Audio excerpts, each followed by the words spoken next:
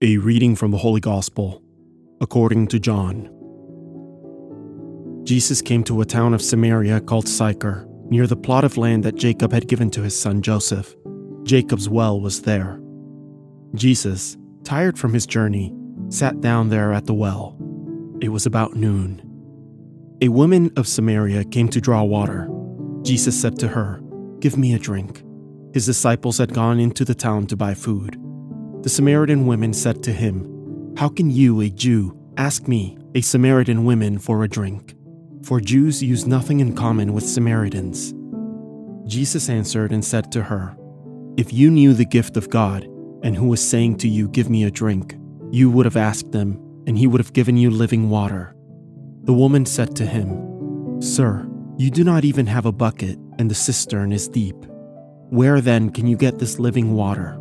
Are you greater than our father Jacob, who gave us this cistern and drank from it himself with his children and his flocks?" Jesus answered and said to her, "Everyone who drinks this water will be thirsty again, but whoever drinks the water I shall give will never thirst. The water I shall give will become in him a spring of water welling up to eternal life." The woman said to him, "Sir, give me this water so that I may not be thirsty or have to keep coming here to draw water." Jesus said to her, "Go call your husband and come back." The woman answered and said to him, "I do not have a husband." Jesus answered her, "You are right in saying I do not have a husband, for you have had 5 husbands, and the one you have now is not your husband. What you have said is true." The woman said to him, "Sir, I can see that you're a prophet. Our ancestors worshipped on this mountain, but you people say that the place to worship is in Jerusalem." Jesus said to her, "Believe me, woman, the hour is coming when you will worship the Father, neither on this mountain nor in Jerusalem. You people worship what you do not understand. We worship what we understand, because salvation is from the Jews. But the hour is coming, and is now here, when true worshipers will worship the Father in spirit and truth. And indeed the Father seeks such people to worship him. God is spirit, and those who worship him must worship in spirit and truth." The woman said to him, "I know that the Messiah is coming, the one called the Christ. When he comes, he will tell us everything." Jesus said to her, "I am he, the one speaking with you." At that moment his disciples returned and were amazed that he was talking with a woman, but still no one said, "What are you looking for?" or "Why are you talking to her?"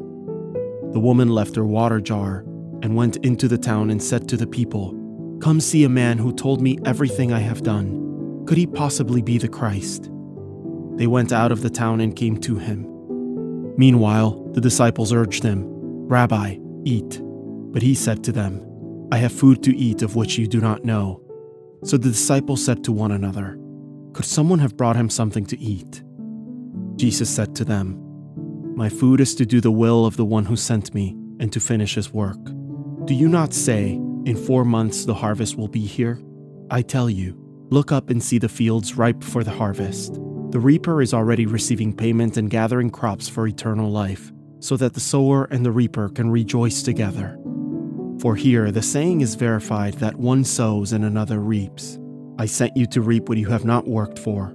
Others have done the work, and you are sharing the fruits of their work."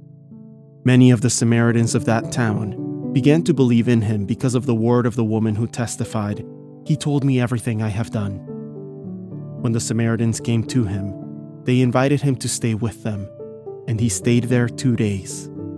Many more began to believe in him because of his word, and they said to the woman, "We no longer believe because of your word, for we have heard for ourselves, and we know that this is truly the Savior of the world."